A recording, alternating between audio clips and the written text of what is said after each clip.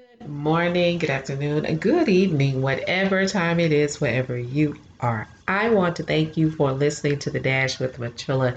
Guys, let me first say this. I am in the process of getting a new mic.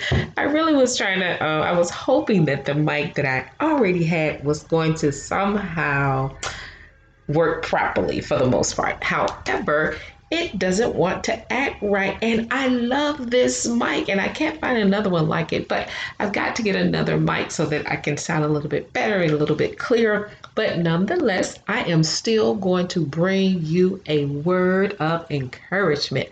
I don't care if the mic works or not.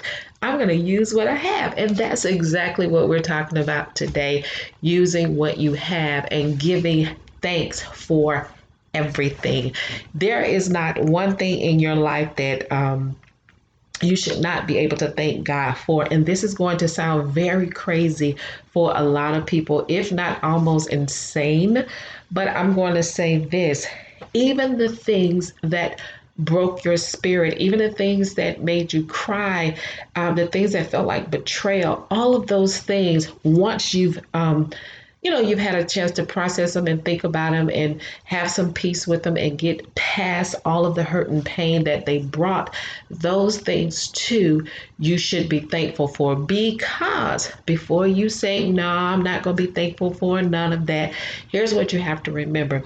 Some things that broke our spirits or made us feel less than, or, kind of took us over the cliff, so to speak, those things were there for a reason. God allowed them to take place for a reason. Some of those things were to get us away from people who were not deserving of our time, deserving of our person. So some of those things were just a matter of detaching from the thing that was holding us back to start with. And sometimes what looks like failure, what looks like never coming back from, those things are the very things that give us that push if we don't just fall down and stay in the muck. You know what I'm saying? I've been there. I know what it's like to be disappointed.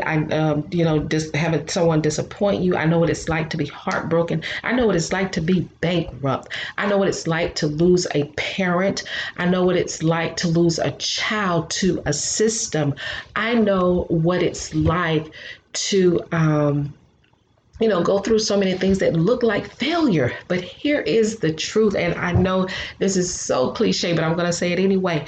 If I can come back from all of the things that made me feel as if though there was no way out, and made me feel as though I would never be able to get back to a particular place, then you can come out of this too. You can give thanks. And here's the other thing.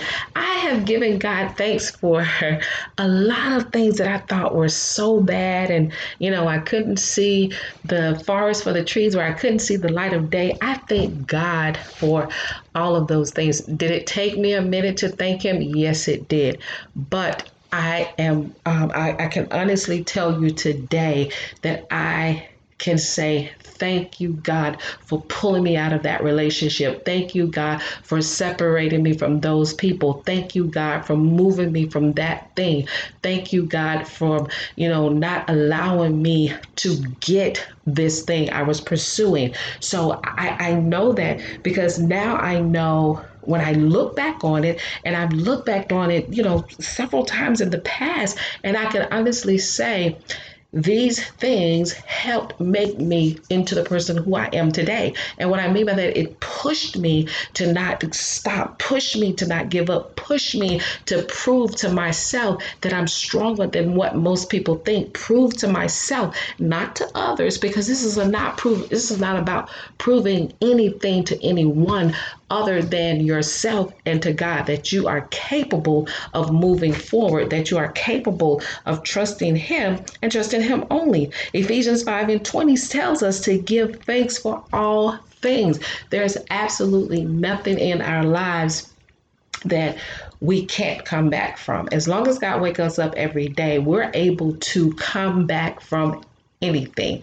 Remember that the next time somebody tells you that you can't come back from something, think about all the things that you've already gone through. Everybody has had moments of failure. Everybody has had moments where they just felt like they were stuck in the mud, stuck in a hole, couldn't get out, need someone to pull them out. Well, here's the thing. Stop looking for someone else to pull you out of everything, because sometimes you don't need to be pulled out. Sometimes you have to climb your way out. And with climbing your way out, you can thank God along the way that He is with you as you are climbing. The most important thing is that you're climbing. That's important. The more you climb, the faster you can get out. But along that climb, you get an opportunity to see all the things that you were able to accomplish. Not that you were waiting for someone to help you accomplish it, but that you actually accomplished it. Now, that is not to say that you don't need that that helping hand or that teamwork or that motivation from somewhere else. But you have to be able to know that you can do it on your own. It's taking one step at a time, one foot before the other, right?